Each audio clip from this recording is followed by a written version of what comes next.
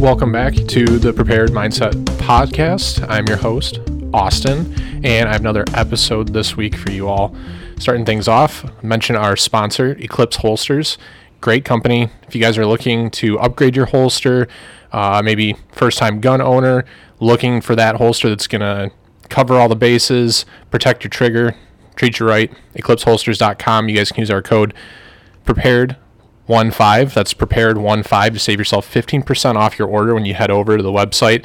They do holsters, mag carriers, wallets, inside the waistband, outside the waistband, whatever you guys need. Jess and her team do an absolutely outstanding job. And right now, especially, this is hard to find, they guarantee shipping in 3 business days or less. That's huge right now. So Eclipse Holsters are proud sponsor of the Prepared Mindset Podcast. So thank you to them. And this week, I have my friend Kori joining me to talk about just like some general gun knowledge and some, for lack of a better phrase, just some education. As somebody looking at this from not having a firearm or having, owned them, looking at this from a lens of, for, like I said, lack of a better term, a novice. So, Kori, how's it going? Good. How are you? Good. So what I want to do is let's just have a conversation about questions that you have, or maybe like, I don't know, kind of like some misconceptions, things like, 'cause I know your boyfriend owns a firearm, and I know when you guys were over here hanging out, it was weird for a second, because it's not your thing. And I think with a lot of people, I think it's just more like not necessarily a fear as it is like a just not knowing. Yeah, lack of understanding is the root of all fear. So yeah, no, that's a very good way of putting it. And so I mean, I can start, or if you had any questions you wanted to start with, let's put it that way. Because there's a lot going on in the world right now, right? We got a lot of discussion on gun control. As Americans, the Second Amendment's always been kind of a huge thing for us. Right. So I guess to start off with a basic question, what exactly is gun control? Because there's so many conversations, and it's such a hot button topic. You hear it in conversation almost daily, especially on the news, about pro gun control, or what is the purpose of it, or what is the basis of it? So and obviously I'm anti-gun legislation for the most part, honestly. There's some things I don't necessarily disagree with, but the point is, right now anyways, in the wake of this tragedy we had in Boulder, Colorado, right, this mass shooting took 10 lives, is that through additional legislation, our politicians would make firearms harder to get for people, which in theory then would mean that bad people couldn't get them, which would then in turn make us all safer. And that they do it through things like closing the gun show loophole is one that's always thrown around, enhanced background checks, magazine capacity limits, caliber limits, banning quote-unquote assault weapons. For civilians. Well, yeah. Okay. Yeah. So our police forces, I should say, or law enforcement agencies, military, they would still obviously have access to those. Okay. But we as, I guess, normal Americans would not. That's essentially what they're getting at. So, but you would still be able to have a firearm. There would just be more limitations on getting your hands on one and the amount that you would be able to possess. For now, yeah. Okay. And I say that because basically, and we did a previous episode on this, since, I don't know, probably like the 60s, 70s, it's just been like a snowball effect of more and more and more restrictions, and just regulation on how Americans can access firearms and things we can and can't have. One of the things I always look at when we talk about gun control, though, is you look at places like California, look at places like Chicago, New York, who already have in place restrictions on like magazine capacity. In California, you have to have what they call like a featureless rifle, basically meaning the stock, the part you put on your shoulder, that can't adjust. And it can't, Right, it can't nothing have special. You can have can't just the basics. like a hunting rifle, Okay. and stuff like that. They have the highest crime rates because it restricts law-abiding citizens. Absolutely. And then criminals, people who don't follow the law, don't follow said laws, and then they have guns, and then there's problems. Absolutely, and that's kind of the problem that I do know that there is with gun control, is that the whole premise is to make it harder for everybody to get guns, specifically the people that we don't want to have guns. Right. But I know that there's a country in Europe, and I want to say it's Denmark, but I could be wrong, but I know it's in like the northern part of Europe. They have very, very loose gun laws, so to say, but they have one of the lowest crime rates. Yeah. So it's that's true the here. premise, I think, is to make it so that the bad people don't have guns, but if everybody has them, then I think that kind of ends up keeping it more at bay. It's kind of an unexpected side effect, so to say, of not having as strict of restrictions. No, absolutely. And if you look at it here in America, it's the same correlations. Places like Utah or like Arizona or Texas. Texas is always the huge one. It's cowboys and guns and stuff. But where there is less gun control, there's usually lower crime rates because most crimes, when you look at And the statistics always like petty crimes like theft and stuff, but most crime in general, even violent crime, is a crime of opportunity, right? Looking at tragedies like school shootings, right, or bars, malls, and stuff. Those are all gun-free zones. Right. The technical military term for that is called a soft target. So there's nobody there to shoot back. Right. Exactly. So if you're one of these people that wants to go out and commit one of these, acts, like, okay, where am I going to go? Am I going to go shoot up a police station where they're all going to shoot back at me? Or, you know what I mean? Fun fact, Boulder, Colorado actually already had all of those gun control pieces of legislation already in place. So they already had magazine restrictions. The store that was the setting for this, the chain came out in 2019 and made a statement that they are gun-free and they do not want their patrons carrying arms. They have the enhanced background checks in Boulder. They have the red flag laws. They can come and seize your firearm. So all the stuff that they're trying to push on a national scale right now is pretty much already there, and it didn't stop this from happening. Right. So, I mean, and I think it's because, and I said this, I think it was last episode or one of the other ones. Anyways, it's because it's easy to just blame a gun, right? It's easy to look at an inanimate object and say that's the problem. Like, it's hard to look at the issue and say, well, how do you eliminate evil in the world? Well, where do we start? Parenting. Weapons are just a tool. Not. Well, yeah. big. You can look at video games. We can look at TV. We can look at kids and your weird music. I mean, you know what I mean? Like, people will find anything, and it's like, yeah, it's a much harder question to answer, right? Yeah, digging for the root of the problem is always more difficult than just visualizing an object and saying, "Oh, here we go." Well, yeah, that's something you can throw to the masses and say, "Here, this is it." Right. So with gun control, I think that it's an easy target. Politicians are always looking for re-election and stuff, but like we said, it's an easy, tangible thing. And then for people that don't know about firearms, it's a lot easier to kind of prey on that fear and just keep going at it and well, this is the issue, rather than doing what we try to do here on the podcast and stuff, where you just inform people, right? Let's go to a gun range. Hey, if you think it's so easy, have you ever actually tried buying a firearm? Because there is did you know that there's already background checks when you buy a gun?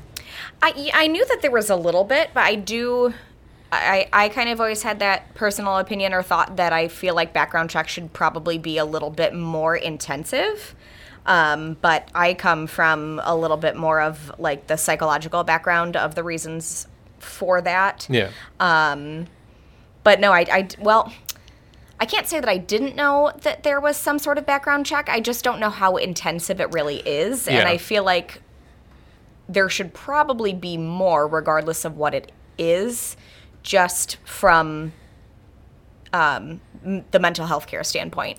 And I agree with that, honestly. And that's the tricky part is like from a legal standpoint, you start establishing precedences and stuff. So in my mind, I think we need to be really careful when we look at stuff like that. However, I completely agree that mental health is something that's often overlooked. And even you look at these like school shooters and mass shooters and stuff, and in some instances they were on watch lists from local police departments. They were flagged for internet stuff. You know what I mean? Like there's all kinds of indicators nothing's ever done.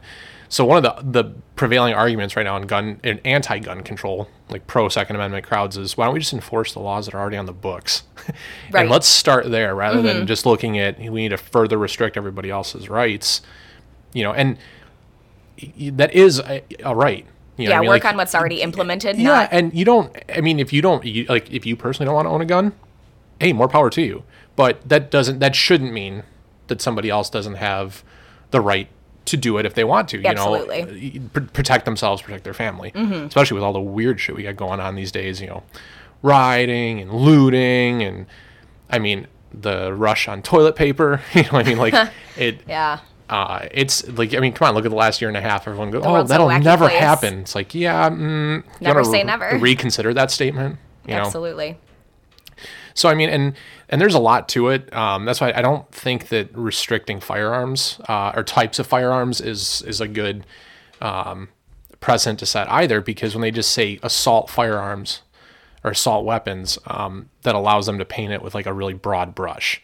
So like, let me ask you, as somebody who doesn't really know, when I say an assault rifle, what does that mean to you? So, I obviously don't know a whole lot, but I did go to the gun range one time with a friend of mine, and they had two guns, and one was like a 9mm handgun, and the other one was an AR. And I didn't even want to look at the AR. I was like, nope, I don't like you. I don't want you. Yep, like those over there on the wall? Yeah, that's a very intimidating weapon to me. And I don't love the idea of a handgun either. Yeah. But as a smaller person, the smaller weapon seemed like the easier choice to start with. And I actually hated shooting the handgun because there was so much kickback. I actually felt way more comfortable with the AR, which totally surprised me. But, you know, you hear AR, assault rifle. I mean, that sounds very aggressive. Did you know that's not what that means? No. So AR-15 actually stands for Armalite Rifle 15th patent. Interesting. Armalite being the company that made the design.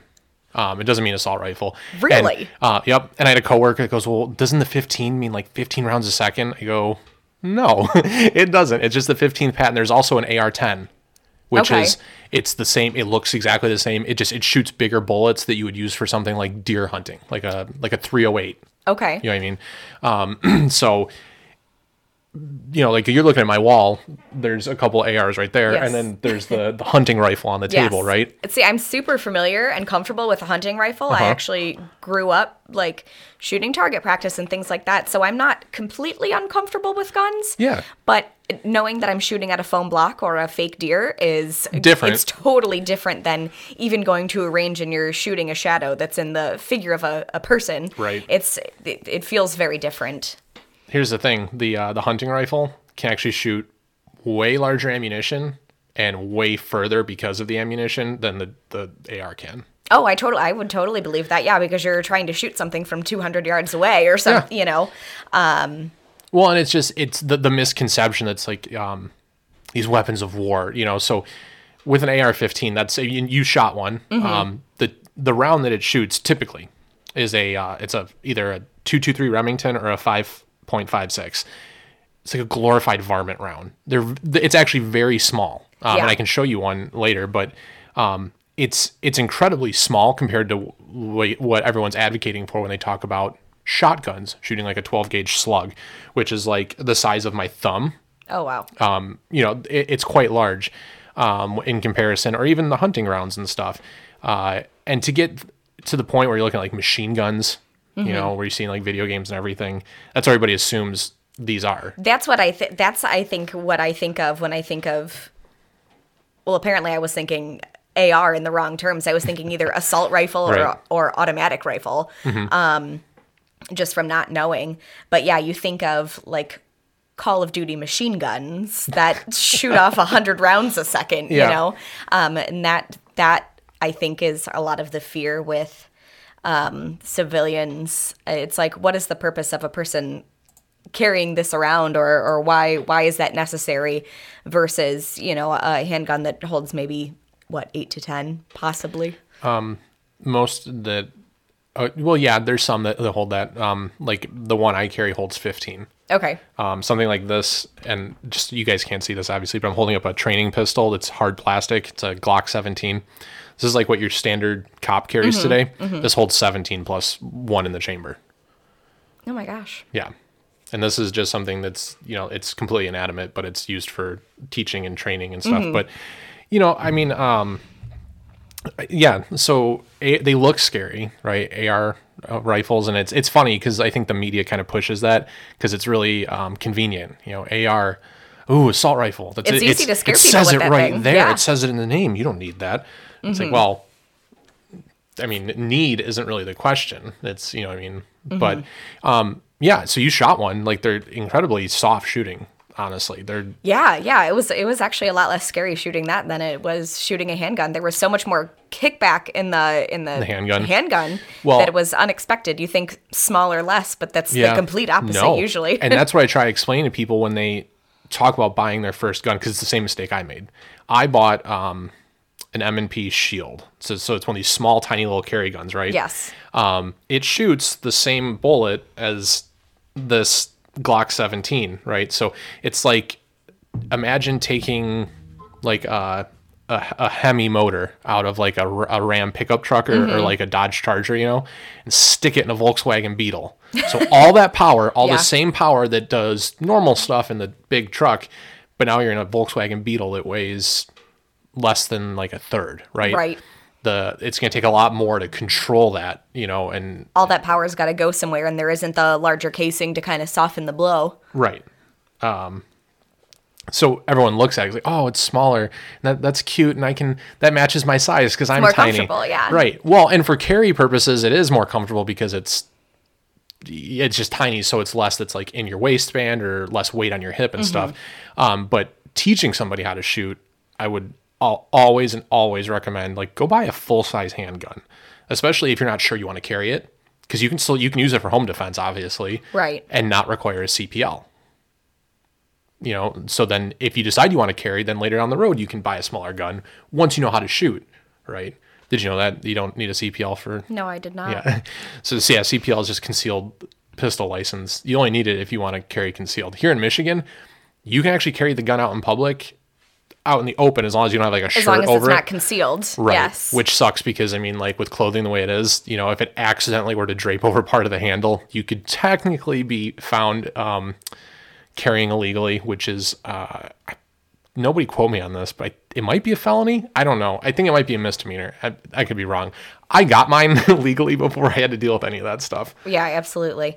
So if it's in your house and you don't leave without it, or if it's visibly open on you, then you don't have to have the specific license. You only need the license if it's for the concealed carry permit, correct? Yep. Any non-felon American with there's some like qualifying factors. You have to fill out some paperwork when you buy one, but as long as you're not prohibited legally in any way, you don't need any kind of pre-existing license to buy a firearm in most states. I know a lot of states are starting to push for that right, or that I guess lack of a right, where they want you to have to apply for a firearms license, which again I don't agree with, because then it's the government deciding who's allowed to protect themselves and who's not. And they could find whatever reason, they could, I don't want to sound like a conspiracy theorist, but they could find whatever reason they want to say, no, you can't have a gun. Okay. Or like waiting periods and stuff being what they are. Like right now, my wife can't carry because she's getting her last name changed on her CPL. And because of COVID, the backlog and everything, and getting concealed permits, I think there's actually a lawsuit against Wayne County, which we're not in, but for those listening out of the mitten, that's where Detroit is. Everybody knows Detroit. They were last year in September or October, they were dating people out to July of 2021 to get their CPL. Oh, wow. Dude, and they said it was a backlog and stuff, but I think denying people an essential right is pretty crummy, because then it's like, well, either become a felon and protect yourself and your family, or become a potential victim. You know, if you're buying a gun for self-defense, in some cases there's there's cause for concern, right? Whether it's you're a single girl living on your own and you're just worried, or you got like a stalker thing going on. Like, I've seen Lifetime movies. I know how this starts. You know what I mean? Yeah, but I mean, regardless of, the reason for wanting one, bottom line is that it is the Second Amendment that you do have the right to have one. So, whether you feel like you want one for your own protection, or honestly just because you like them and you think they're cool and you want to go shoot target practice because you want it to be a hobby, that's regardless of the reasoning, bottom line is it is still the Second Amendment and you are allowed to have them. So to make it that, that it's so backlogged and so, I mean, I guess in the grand scheme of things, 6-8 months isn't the longest amount of time, but we all know, in the age of instantaneous, gratification, that is kind of a long time. On the flip side, it's like if you waited 6 or 8 months to pay your property taxes, like what would they do to absolutely, you? Absolutely. And it's one of these essential rights. During the lockdowns, gun stores were ruled to be essential services. So, I mean, because self-defense is essential. I mean, absolutely. Now, granted, I wish I would have gone out and bought like more ammo sooner, because it's really expensive right now and super freaking hard to find. I know my boyfriend was trying to get some ammo for his gun that he recently purchased at that time. I think he told me. And he was like, this is like double. Yeah, I think he told me, he was like, I got one box just because I bought it there. And they were like, here, because you bought the gun, we'll sell you the ammo. And it's like, right. It's so hard to come by right now. And it was super limited. You could only get one per month or something like that, or you couldn't just come back day after day and continue getting boxes. They actually kept a record of who bought and how much. And like the local Cabela's here in Chesterfield, they put out a picture somebody in Chesterfield shared a picture. They had put like a pallet of ammo out, and within an hour and a half, like just completely gone. It was the toilet paper for gun enthusiasts. Yeah, honestly, probably more valuable. Because I know people that got like, you can work around the toilet paper thing. People went and got bidets and like baby absolutely. Wipes and everything. No, I mean, it's tough right now. That's what, and it really bothers me that, like the wait times, and then that we're faced with these kinds of issues right now, because if you look at everything that's happening, to look at like the rioting and stuff we saw last summer, now people are more concerned than ever about their personal safety and the safety of their family. I know people that, hey, my wife, my significant other works in the downtown metropolitan area, and when we started coming back together and having to work in those offices, okay, well, if that starts, because who knows when, something might happen, how are they supposed to ensure their safety just getting home, or if you live down there, how are you supposed to protect your family? I mean, granted that a lot of these demonstrations and protests are peaceful, unfortunately, a lot of them degenerated right when it got dark out.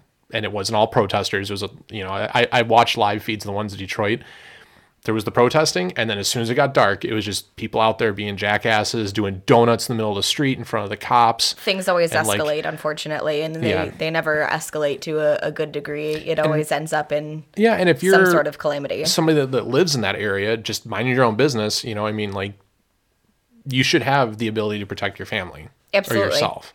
Yeah, there's, thousands of people in the streets going crazy, and you're sitting in there in your living room by yourself and thinking, okay, so I have a frying pan and a baseball bat, and that's about it. Well, and that's the other thing that kind of gets me too is, and it's not really, I don't think, focused any of the gun control that's being proposed right now, but stuff like body armor. Like I have body armor. It's protective gear, and people go on and on about it and stuff like, you don't need that military grade equipment. I'm like, well, military grade, and Sam has attested to this because he was in the service. He was in special operations. It's like military grade just means that it's supposed to last for a certain amount of time. It doesn't mean it's like super special. A lot of times you can get it as the stuff you get as a civilian is way nicer. But body armor, all it is a like piece of paper is 8.5 by 11, right? Mm-hmm. It's a 10 by 12 plate that covers your vital organs. Right. It doesn't turn you into Iron Man. It just means that, like, you're protected in your vital organs. You can still get shot in the arm, the stomach, the neck. You know what I mean? And people get a lot of heartburn over people like me owning stuff like that. And it's just protective gear. If nothing else, like, do you remember, this is dating myself a little bit, the Washington, D.C. sniper? Because I think when it was happening, I was in like 5th or 6th grade. Oh, no, I think, okay, then that would be a little bit before my recollection. Yeah, you're quite a few years younger than, well, no, you're like, what, 6 years younger than me? Something like that, I'm 5 or 6. Yeah, you're almost 6 years younger than me. Yeah, so I remember seeing it in the news and stuff, people walking the streets of D.C. wearing Kevlar, wearing bulletproof vests and stuff. And it's like, oh, well, in that instance, I mean, granted, yes, there was somebody with a gun doing bad shit, but like, oh, if we were to restrict who has access to body armor, which, by the way, again, felons can't have access to body armor. That's actually already a law. Really? Yes. I don't see the purpose of restricting body armor because you're life-saving gear. Yeah, you're not inflicting harm on another human being by wearing that yourself. And that's what a lot of people say too, and you see it less because of that argument. It's such an obvious argument. The thought is something like the North Hollywood shootout, which, are you familiar with that at all? There's a couple movies. You ever seen the movie SWAT with Colin Farrell, Samuel L. Jackson? No, gosh. The beginning of it's a bank robbery, and it's like 3 or 4 guys, and they're wearing like big Kevlar tactical vests, and they're shooting AK-47s and stuff. When the North Hollywood shootout happened, of course, all over the news, but it was a big standoff with the LAPD and the LAPD SWAT and these 4 assholes with AK-47s and tactical gear. So then when the media pushes images like that, obviously out, people just absorb it. And over time, it's just been in movies, all kinds of movies and stuff. Oh, the bad guys have body armor and they're built up to look like, this bad non-police force. So a lot of people are, oh, why do you need that? Same thing with like having a tactical helmet or night vision or any of that stuff. Technically, none of it's illegal. There's a lot of people that want it to be. Just like how right now, like suppressors, right? Or silencers. Yeah. Oh, you don't need that. Like, well, I think maybe you should play with a suppressor a little bit and understand what it does or doesn't do before you start going out there campaigning for why other people don't, quote unquote, need to have it. Like your standard AR-15 we were talking about, right? 223, 5.56 round moves with such velocity. A suppressor just basically makes it so you, and not even all the time, in some instances will make it quiet enough you don't have to wear hearing protection. It's not whisper quiet. No, and that's I know that the term silencer is actually like a misnomer. It's a suppressor because it doesn't silence anything. It's not like you can't hear it. The technical term on the patent from like 1913 or something is silencer, and that's why that term exists. But yeah, it's a suppressor. All it does is just lower the decibels, and it's still really freaking loud. Either have to shoot really, really tiny rounds like a 22 right, to get it super quiet, or in some instances, like I think like a 300 blackout, which is just another AR round, but it's more expensive. You have to get either supersonic or subsonic, like expensive ammunition that is designed to work in the sound barrier different ways. But right now, we already have legislation against it. Like it's the National Firearms Act. You have to submit $200 and a tax stamp application that goes through the Bureau of Alcohol, Tobacco, and Firearms, and they have to approve it before you can have the suppressor. And then when you get it, it has to be serialized, like they have to engrave it with a serial number so it can be tracked, and if any transfer happens, same process repeats itself. Oh my gosh, wow. Yeah. And did you say that firearms, tobacco, and alcohol are all umbrellaed under the same... The ATF? Alcohol, yeah, the BATFE, the okay. Bureau of Alcohol, Tobacco, yeah, ATF. So technically, ATF can... It seems like alcohol and tobacco never really get any attention anymore, so they should probably just rename that agency. Because it's like, now we're legalizing weed and stuff, and it's like, cool. That's an odd grouping, the three of them. I can see cigarettes and apparently tobacco and alcohol going together because they're consumables technically, but I don't see the correlation with firearm. No idea. Nope. And apparently, I'm told, illegal tobacco sale is actually still quite a lucrative business, and people still get arrested for it today. Illegal tobacco? Well, yeah, you have to be licensed and or some kind of certified distributor of cigarettes and stuff. Who would Yeah. have thought black market know. tobacco? I mean, as somebody Yeah. I've been smoking cigarettes for Well, 10 it's not like years. it's an illegal brand. It's just that it's being sold from, like, somebody steals it from a distributor and they sell it off the back of a truck Some black to a market party style, store. yeah. And it's like, oh, yeah. But yeah. I would have never even considered that. To get the tax stamp of approval, and it's usually people do it for one of three things with the tax stamps, two of which are for your suppressor. One is to buy one from a store, which these things are not cheap. Like, the cheap ones are really crappy, and the good ones are like $800 to $1,600. And the wait time to get that tax stamp back, I've heard people get it back in like 3 months. Sam, my co-host here, I believe he told me his took like 14 months to come back. Wow. Yeah.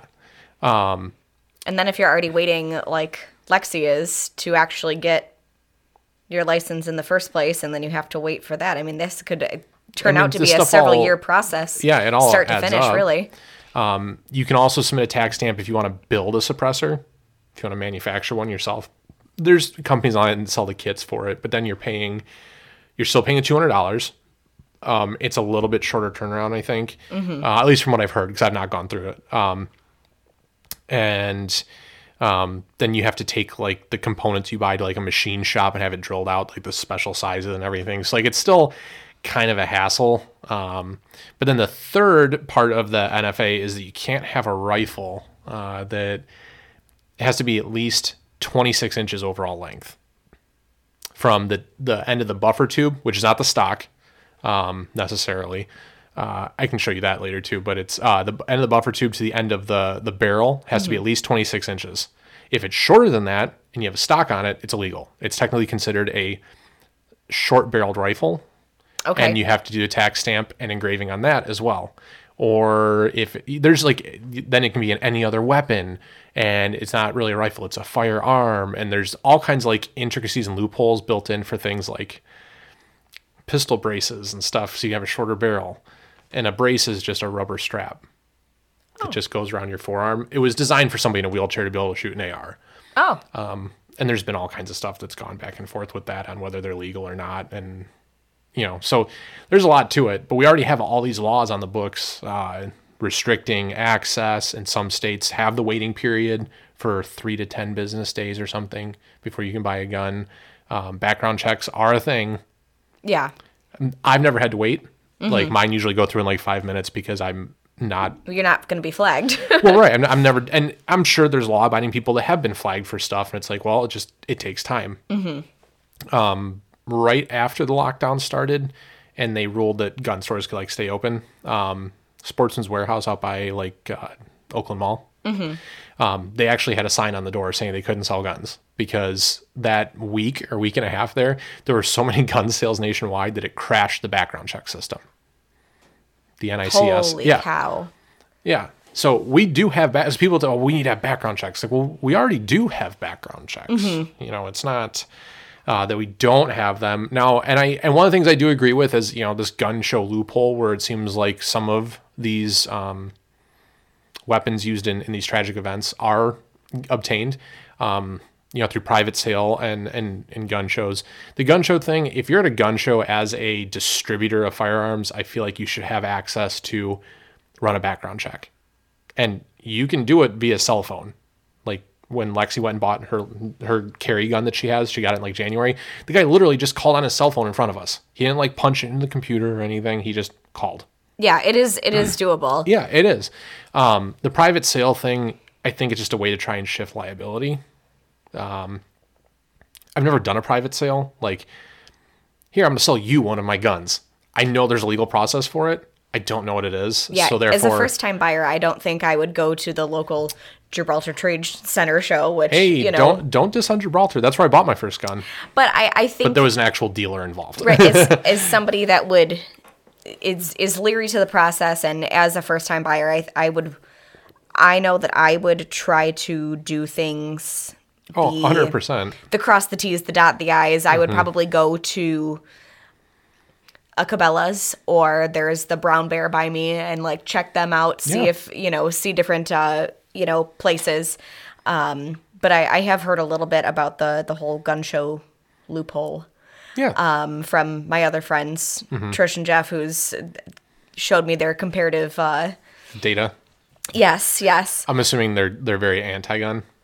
No, they're quite the enthusiasts. Oh, are they? Oh, okay. They are who had the 9mm and the AR that I shot, and they took me to the gun range with them. Oh, that's awesome. Yeah, they have a couple now. She has one or two, and he's got a couple as well of different. Yes, that's always the way it works. He's a weapons enthusiast, though. I mean, he's got a couple of cool like samurai swords and like a katana, and they have a cool little collection over there. That sounds like a bunch of good stuff all rolled together. It is. But yeah, I mean, so there's already all these laws on the books that aren't, and it's just they're not enforced, or it's illogical to try and enforce some of these. Like, right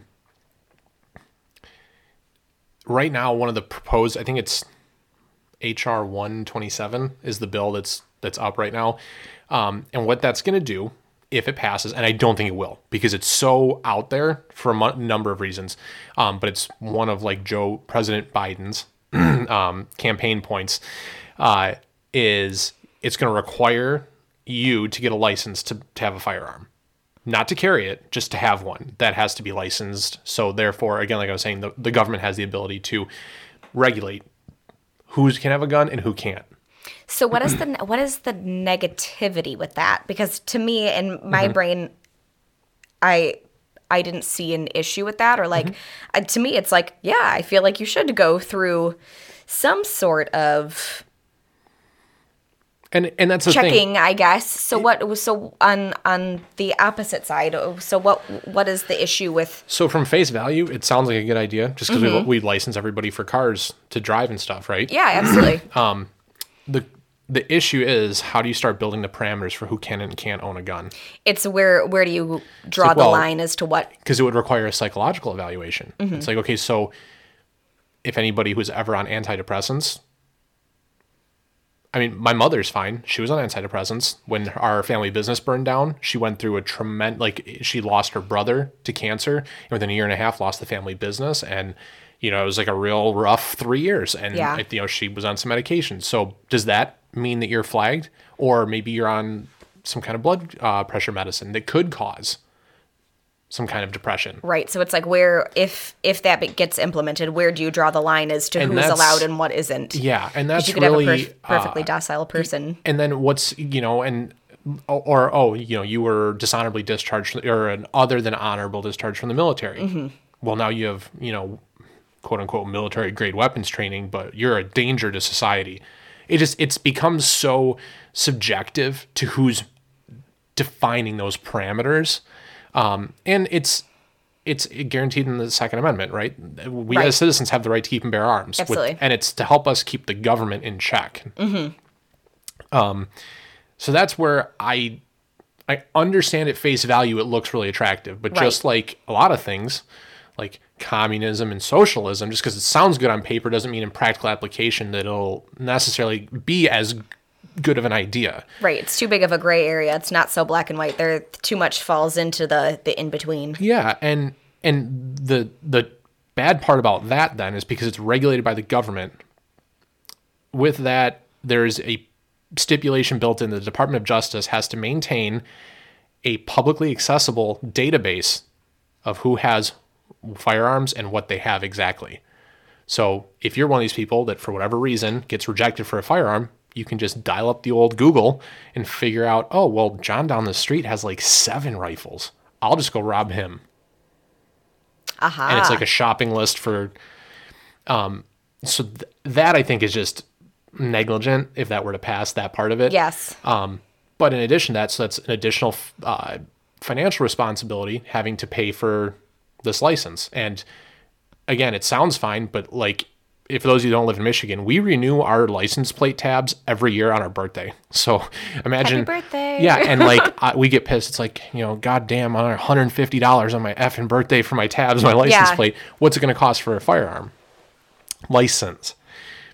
In addition to that, this bill also says that they're going to include all firearms and magazines under the NFA we were just talking about. Okay. So that means that you have to pay a $200 tax stamp for every single firearm that you own. And then it has to be, if it's not serialized, it has to be serialized and it's kept in that database.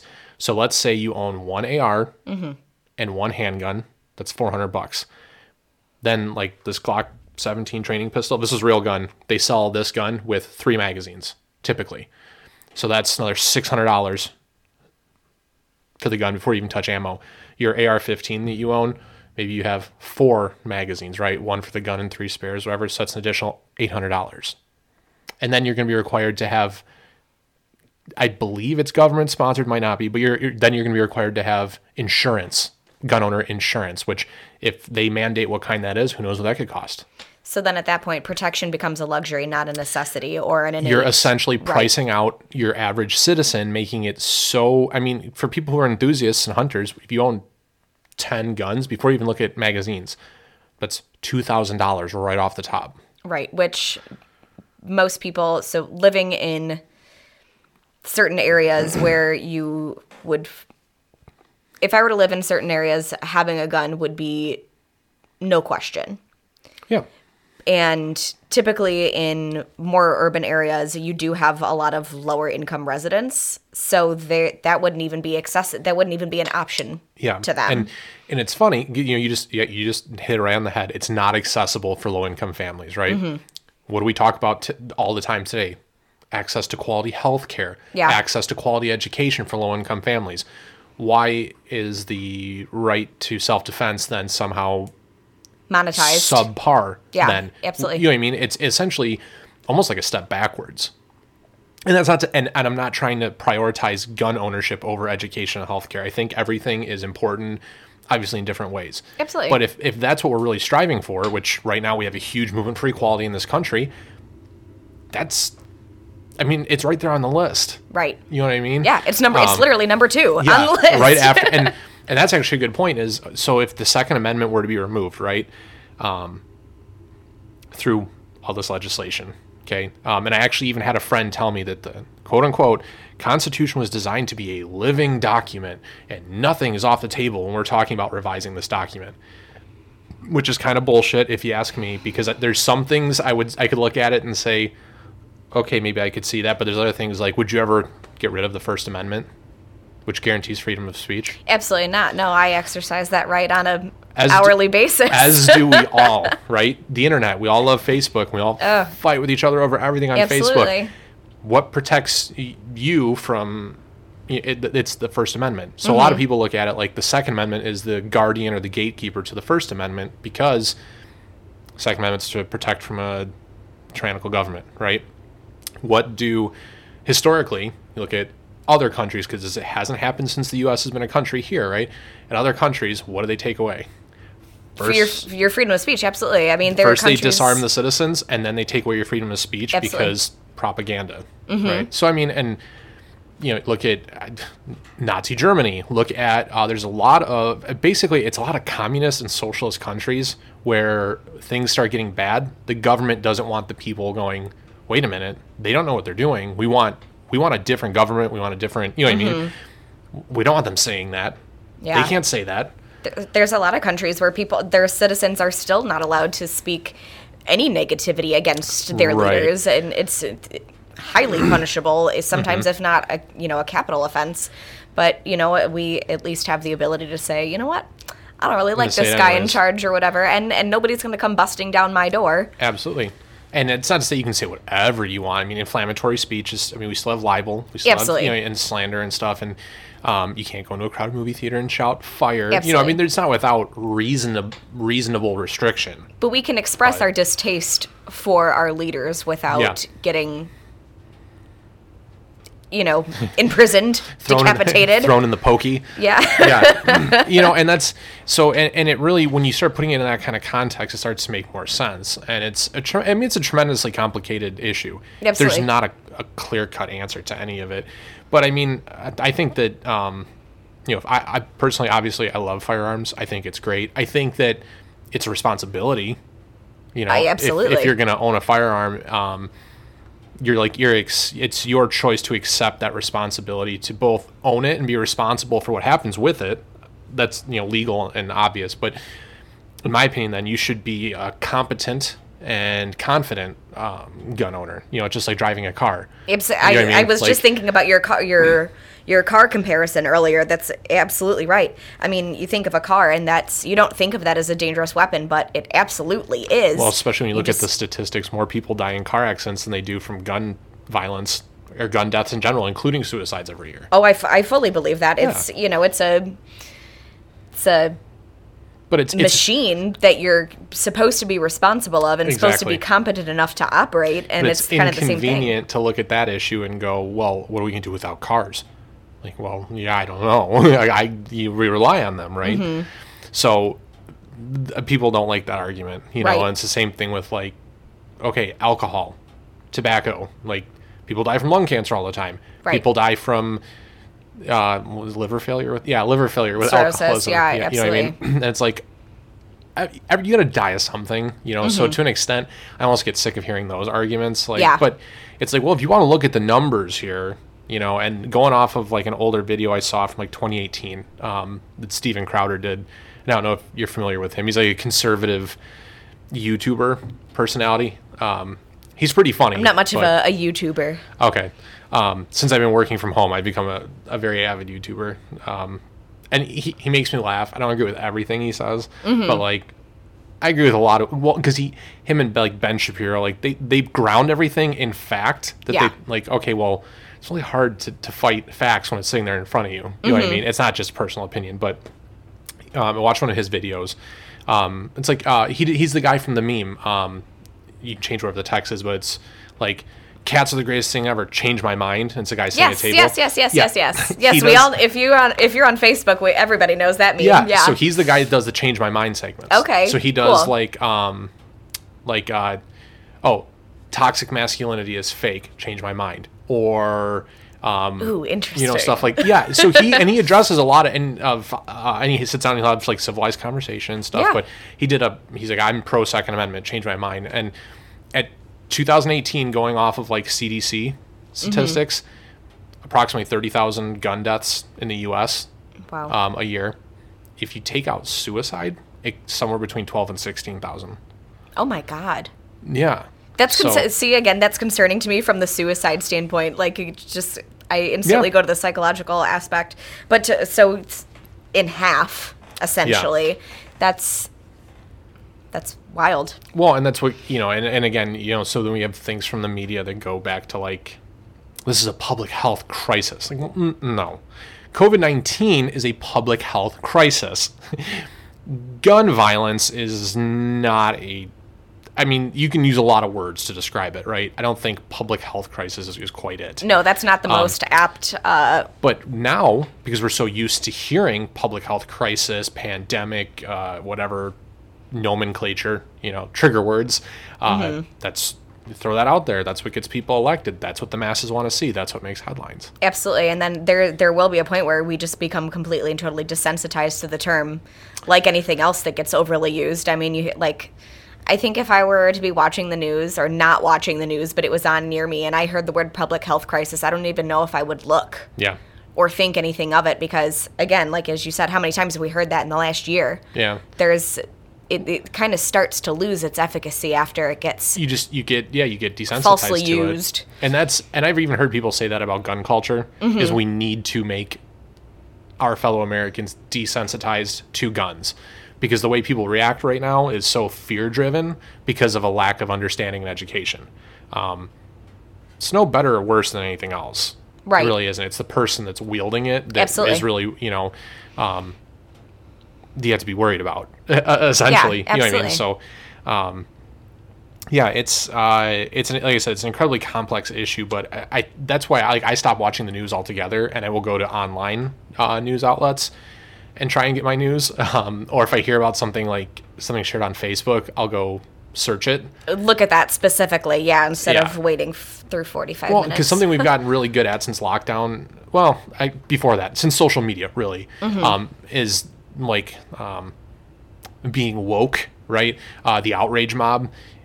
the thing that it bothers me about that is the mob mentality that comes with so many of these problems, that like you don't get the facts, you don't research it.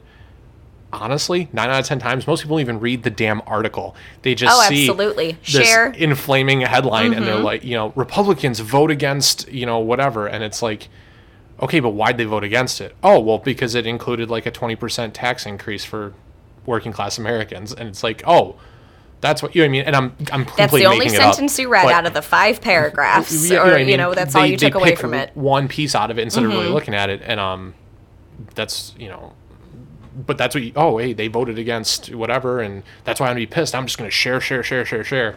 Well, that's just that's the classic definition of ignorance, is just not knowing. And especially when it comes to, hot topics, people just hear the one sentence, or they hear the one fact amongst the 15, and that's what they stick with, and that's what they run with, and then that's what people go and share and tell their friends, but they're spreading misinformation. Well, right, and it's the same thing with firearms culture. Absolutely. Like suppressors make the gun whisper quiet. You don't need that.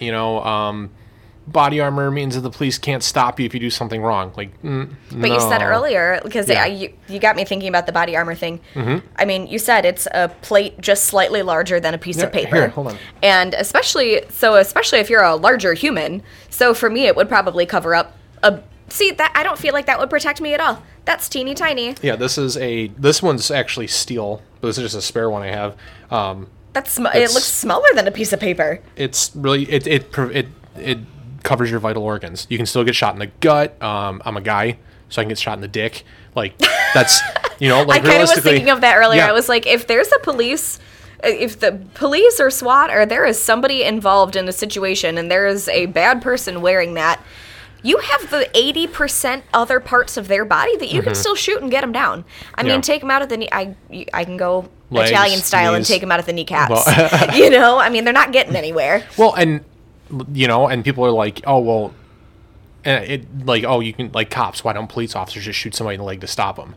You don't need to kill the guy. Well, there's major arteries in your leg that if you sever that, you're going to bleed out in, like, 20 seconds and you're done. Oh, definitely. And the movies make it look easy, right? Well, I'll just shoot him in the leg. Like, yeah, just like everything else in the movies. That's the hard thing, is the whole shoot to kill thing. And when I think or talk, with other people about purchasing a gun, they're like, Kori, you have the rule is shoot to kill, and that's where my hesitance comes in. And that is 110% the last thing I ever tell anybody to say when they talk about that. Really? Legally, and this came up in my concealed carry class, and Lexi confirmed in hers too. And it's a different way of saying the same thing. Yeah, essentially you're shooting to kill, right? Yeah. You're shooting to stop the threat. Right. So if it kills him, that's unfortunate. If it doesn't, okay, fine. But the point is that you're in fear of your life or somebody else's life, or grievous bodily harm, whatever. You're shooting to stop the threat. At some point, it's a me or you. Yeah, and that's what kills me. Once you know about this stuff, right? And you look at not really leaked, but like police body cam footage and some statistics and things, and people go, well, you don't need more than 5 or 10 rounds in a handgun. You don't need that. Okay, well, you shot a 9mm, and that's 9mm is the FBI is going back to it. Most law enforcement agencies, because capacity, your same gun. This Glock 17 holds 17 rounds of 9mm. In 40, which is one step up, it holds about 12. Oh, just because it's a little bit larger round. Right. In 45 ACP, I think it's like 10. Okay. So, just physics, dimensions, sizes, and stuff. So a lot of people shoot 9mm, and it's cheaper, which is on a budget for police departments and law enforcement. Duh. There's body cam footage of police officers, shooting people multiple times, and they're still coming at them 10 times. And if they're on, some kind of drug or something, or God forbid, if the police officer's not that great of a shot and he misses a couple of them, wide right, wide left, which would be my issue when it comes to that. And that's what, and it's like, okay, that's a whole separate, thing with defund the police right now. It's like, you've shot a firearm and you know how hard it can be to hit that piece of paper with that 9mm when you're standing still, right? Let alone on the move, jacked up on adrenaline and like scared for your life, possibly on the ground, maybe, And your target's moving. And maybe they shot you. Maybe you only got one hand. Right. You know what I mean? Like, there's a lot. It gets kind of complex when you start looking at it. So like, oh, you don't need more than 10 rounds. You know, or President Biden, when he's campaigning, if you have more than 10 rounds or 5 rounds in your rifle, forget the deer, man. You're a danger to yourself. Like, no, it's not entirely true. I think it's really disingenuous to say that you're a danger to yourself and others purely off of capacity. Yeah, absolutely. I mean, one of the school depends shooters, on who's holding it. They looked at using an AR style rifle in a state where they banned magazine capacities over 20 rounds. Mm-hmm. So what did he do? He filled a backpack with 20 round magazines.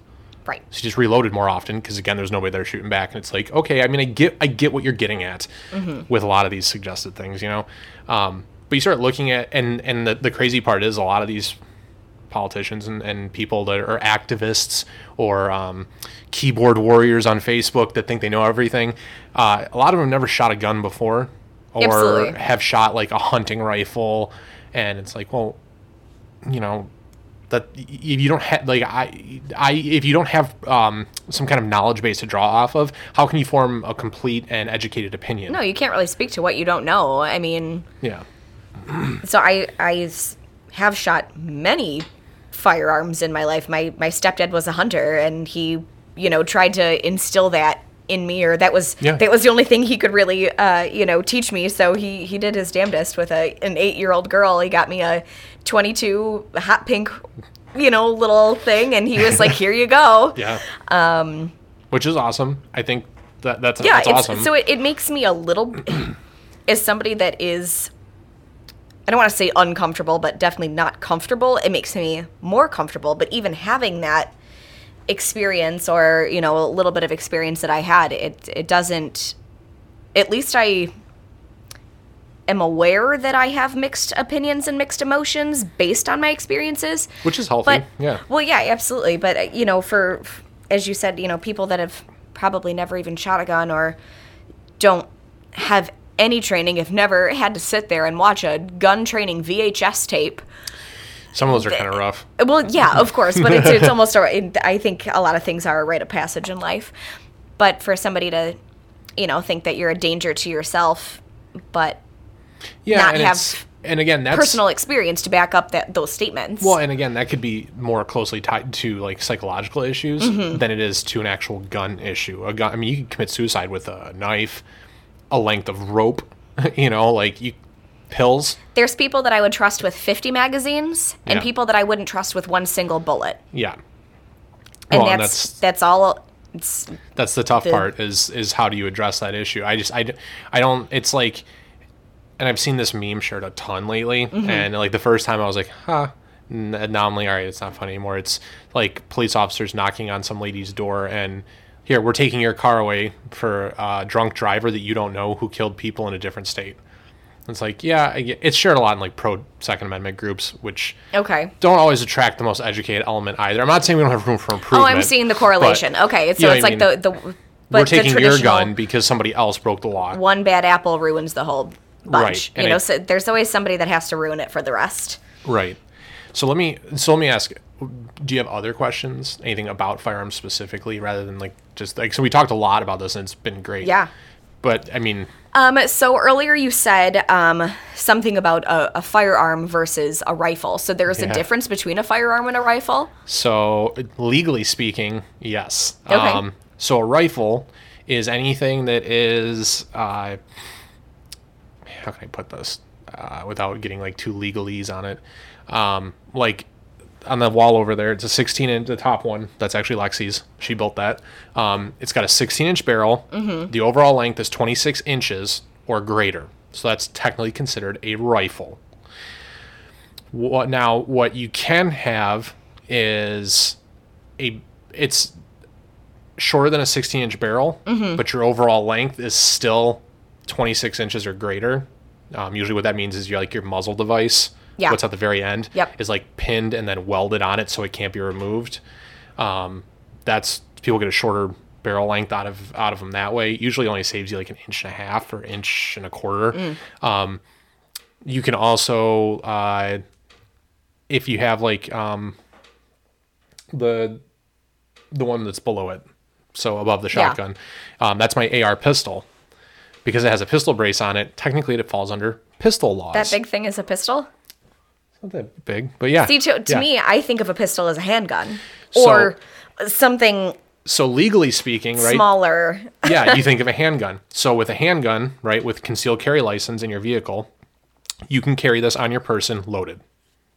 This handgun. Well, I'm holding this Glock plastic pistol. It's still the yellow gun. Right, the safety gun. So that's legal, right? You can carry that on my person while I'm driving around, doing my grocery shopping, whatever. You pull over by a cop, just gotta let them know, hey, I'm armed. Here's my permit and everything. Yes. In your vehicle, when you have a rifle, it has to be unloaded. Cannot be transported loaded. So you can carry that around loaded, but you can't carry that around loaded. The one on the top, the rifle. Now, the AR pistol, because it's got a pistol brace on it, it's technically, according to law, a pistol, so that can be loaded with rifle rounds. Rifle barrel, whole thing, it's a rifle, but technically, legally, it's a pistol. So I can carry that around loaded with me as long as I have a CPL.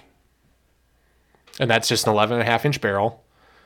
The overall length on that is, you can go there and check it out. Okay, this guy? Yeah, that's the one. That's wet. Yeah, That's so crazy. according to like, and I'm actually unclear on where it becomes any other weapon or a / firearm from a pistol. I think it's if you have an overall length of 26 inches, but your barrel is shorter than 16. It gets really convoluted. Right. And that's the thing. People are like, well, you don't need a short barrel rifle because then you can hide that thing under all kinds of stuff. You're not hiding that anywhere. Probably not. No, that thing's huge. That one actually folds. The stock on that one will fold. Okay, but still, even me, I'm wearing a baggier sweatshirt. Where would I put that? Under a trench coat, like a creepy flasher or something. I don't know. Right, and if I see somebody walking like that, I'm probably walking to the other side of the street anyways, not even knowing what they got up under there. Yeah, I mean, movies if they've taught me anything, it's the guy with the trench coat has a shotgun. Or another piece of something that I don't want to see under there. Some other equipment that you're not wanting to see. Yeah, so there's a ton of, and same thing with shotguns. You can't have a shorter barrel than 60 inches on those because then it's a short barrel shotgun. Same thing. Got to go through the NFA, got to get your tax stamp, all that stuff. So it's more size related with the terminology than... Yeah. But not blatant size like a small gun is this and a big gun is this. It's more detailed semantics about... Yeah, they look a lot at barrel lengths. Barrel length, yeah. That seemed to be what you were saying a lot. Because, which is weird because with like the 5.56 223 round that these ARs shoot, that round performs optimally for killing people, right, or inflicting damage in the 20 or 18-inch barrel lengths, which is longer. So you would think that maybe that would be what you didn't want people to have without a permit or something special. But no, and as you get shorter with the barrel lengths, you actually start to see less performance, ballistically speaking, out of that same round, because it doesn't have enough, and this is getting into like some really scientific terms, but it's not enough dwell time in the barrel to build up rotation and velocity of the round, to make it as effective as it could be. Oh, interesting. The shorter it gets. Now, it can still be effective. It's still obviously a gun and it can cause damage, but it can't reach out effectively to as great a distance the shorter the barrel precision is. Changes a little bit. And Crane, which is a company that gets contracted by the government for all kinds of weapons testing and optics testing and stuff, figured out that 10.3 inches is about as short as you want to go with one of those before you start seeing a drastic fall off in ballistic performance. Right, and the last thing you want is an unreliable... Well, you just don't want it to be... I mean, right tool for the right job. You know, if you want to go something that's that small, you could look at something in a pistol. Like, look at a handgun. Yeah. If it really needs to be that way. But, yeah, so it doesn't... But politicians that pass these laws don't understand all that. They just look at, oh, well, that's small, and it can be concealed easily, and that's the dangerous part. And I guess to some degree, there's a little bit of logic to that. But... Really, the biggest advantage to having a shorter barrel is it's easier to move around indoors. It's like home defense, shorter barrel, get through doorways and stuff. Like, cool. Absolutely. Easier to shoot than a handgun. But the other issue you get with that is like penetration. You don't want to shoot through your wall into your neighbor's house or something. Right. If the bullet needs to stop eventually. Well, yeah, that's why we look at like self-defense ammunition, which again is something that's regulated in some states. You can't have hollow point rounds. Which Are the hollow points the ones that splinter out? Yeah, they like mushroom out. Yeah. And it harvests more meat in layman's terms, but also when it opens up like that, it's more surface area resistance, and it's going to help slow the round down, so it won't overpenetrate and go through one person and out them into the next, or Okay. through a wall or something. Right. So not to say it can't happen. It's just that's why self-defense rounds, like it creates a larger hole as it's traveling through the person.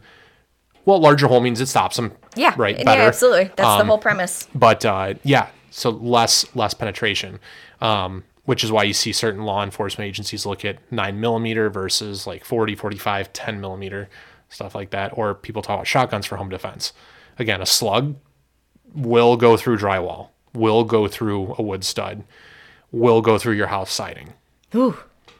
And that's all stuff you got to like consider when you're picking a home defense weapon, and and be responsible and competent with it, right? Train with it, marksmanship, things like that. Have a good either optic or sights, or put a flashlight on it. I think that's a pretty necessary accessory with almost anybody, but yeah, that makes sense. There's Absolutely. still people that don't, like my father doesn't agree with needing a flashlight on his yet. He doesn't know it, but he's definitely getting one as a gift. I think anybody, if you have a gun for home defense, you need to have a white light on it. You need to. You need to be able to see what you're shooting at, because it could just be somebody coming home late. Right, absolutely. I feel like most of these things would happen in the dark, so it would be wise to see what you're shooting at. Yeah, it makes Seems pretty simple. Right? Yeah. But again, this is one of those things when people like if I pull out one of these rifles and it's got a flashlight on it and stuff. We need the flashlight for. Why does it look all tactical? So I can see. Because common sense, bro. Not seeing what you're may or may not shooting is more dangerous than seeing what you are shooting. Right. Yeah. So but then it's dressed up in the movies and through the media to look like it's something bad, and it's just really being well thought out, prepared, and if anything, more just more safe, I guess. Really. Yeah, absolutely. I mean, if you don't know what you're wielding, then that's where the danger comes in, where like anything else you were just saying, you were talking about the likely to share articles that you haven't even read. It's just having that knowledge and doing a little bit of that self-research on what the proper weapon or I call it a weapon. It is a weapon. Yeah. But thing for you to have and possess and to use that you're comfortable with, that you're going to have as least amount of hesitation as possible when the moment comes that you need to use it. I'm going to have more hesitation using something that scares me versus something that I'm comfortable with. Well, and legally speaking, you're still responsible, right? Absolutely. Every round that leaves that chamber, Yeah. every round that you fire, you're responsible for where that ends up. Absolutely. So whether that kills your home intruder or it shoots your child, your dog, inadvertently hits the kid in the next house. Right. If it's going through your vinyl siding, then Yeah. you need to be aware of the fact that whatever you chose and paid for will do that. Yeah. So that's what I'm saying. Responsible gun ownership, is that. It is a responsibility.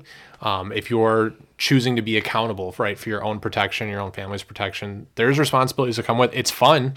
Shooting's a ton of fun. I love practicing. I love training and doing all that stuff. But it doesn't come without, legal responsibilities and things that go with it. Yeah, there's absolutely going to be repercussions with something like that, and you have to take all of those into consideration when doing your research on what one's going to be the right fit for you. And most, if not all, pro-gun individuals, pro-2A individuals are not even trying to fight those facts. They just want to preserve the right. Absolutely. Yeah, absolutely. I mean? So, do you have any other questions? No? If you don't, it's cool. I kind of do. So No, that's good. but I just, something else that I was thinking about earlier, when it comes to just weapons in general. So there's various, laws and things that you can and can't do with guns. But what about, do you have any opinions or do you have any information about other weapons? I know there's lengths of knives that you can and cannot carry. Yeah. You are not allowed to have brass knuckles, even though I think brass knuckles are going to do a lot less damage than me having a firearm would.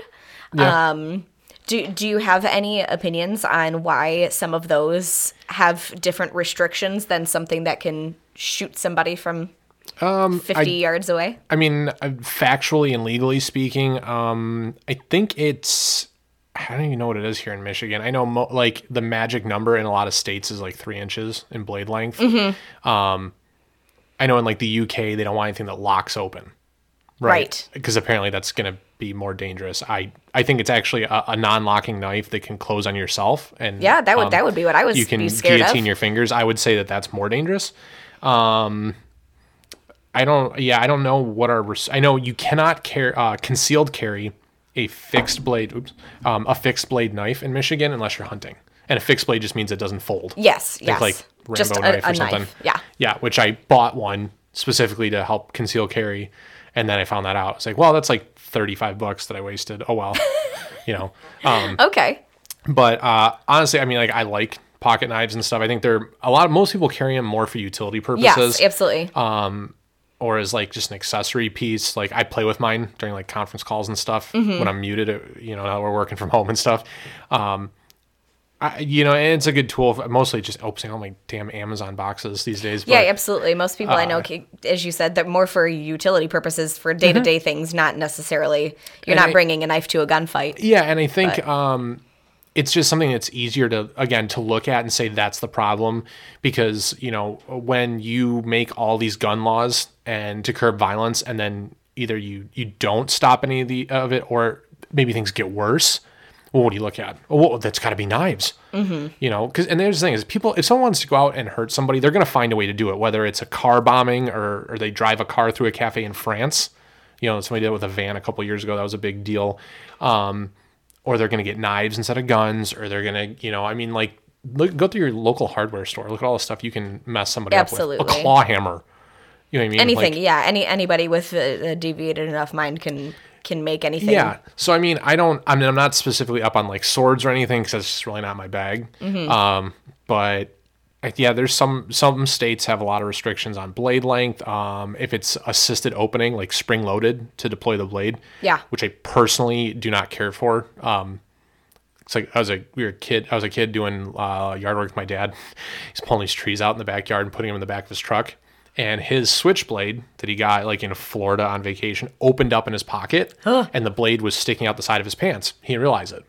So he's tying down these trees in the back of the truck and slides down the truck and goes down to bare metal on like his 1.5-year-old pickup truck. Oh my God. He's lucky it was the truck and not his leg that it opened up on. He probably would have been happier with his leg than the truck because it cost him probably more in body work to have that thing fixed, that scratch fixed, than if I would have to have the stitches done. But they restrict, whether it's spring assisted or one of these like out the front spring loaded deals and stuff. I don't necessarily see a whole lot of point to it, but it's more like legal stuff. Okay. And you're honestly probably more likely because the nature of, and this is again just my opinion, and I think Sam would probably agree with me if he was here, but the encounter with a knife, you're so much closer and you're probably wrestling to some extent. You're probably going to do more harm to yourself than good pulling out a knife. Because if that gets taken from you, then it's real easy to, you know what I mean? Right, just because it's such a close range kind of scenario. Right, with a firearm and any kind of de-escalation tactics, like the first thing is create distance, right? Mm-hmm. Keep yourself out of arm's reach. Fighting with your siblings, right? I mean, anything like, give me the remote. No, I don't want the remote. No, give it here. And the first thing they do is come at you, right? They close that distance to try and take what they want. And what do? You run away, put your arm out, you know what I mean? Like de-escalate. With a knife, it's in my opinion, if you don't know how to use it, you're probably just going to make it worse on yourself. Yeah. Like, okay. That's my thing. And I carry a pocket knife every day. I love knives. I spend way too much money on them purely from like a collector standpoint, sort of. I mean, you can only carry one at a time and it only does so much, but it's a guilty pleasure. Hey, everybody's got their vices. And my wife lets me do it. So there's that. It doesn't give me a hard time, but yeah, I mean, as far as other weapons and stuff, I mean, I know like pepper spray and mace and stuff. I don't think you have to have a CP. You might have to have a CPL to use one of them. Maybe it's mace. mace or bear spray or something like that, you might have to have a CPL to use in Michigan. Oh, okay. Depending on what liquid it is. And I could be totally wrong about that. But I thought I read somewhere that depending on how strong it is or whatever, like the stuff you carry on your keychains, Yeah. obviously you don't. But if it's a certain strength or something, yeah, you need to have a CPL license to carry that or to use Well, that yeah, or at that point, something. that's a chemical weapon. Yeah, exactly. And I don't mess with any of that stuff anyways. I carry a gun if I'm that worried about it. Right, yeah. And that's why I got Lexi to carry a gun too, is I'm like, I don't want to mess around with all that stuff. Plus, Problem solved. There's no guarantee it's going to stop somebody. Absolutely. You know. Cool. Well, thank you so much for all this information. I definitely know more now than I did an hour ago. Well, I thank you, honestly, for coming on and agreeing to talk about it, because it's like a unique opportunity when you get to teach or just share information. And a lot of the people I have on here already know all this stuff, so we never really have this discussion. Right. But no, it's good. And honestly, I really can't tell you how much I appreciate you coming on to... Absolutely. No, thank you so much for having me. Hey, knowledge is power, and the more you know. Absolutely. So that's all I got for you guys this week. Until next week, get out there, make sure you guys train, and as always, be prepared.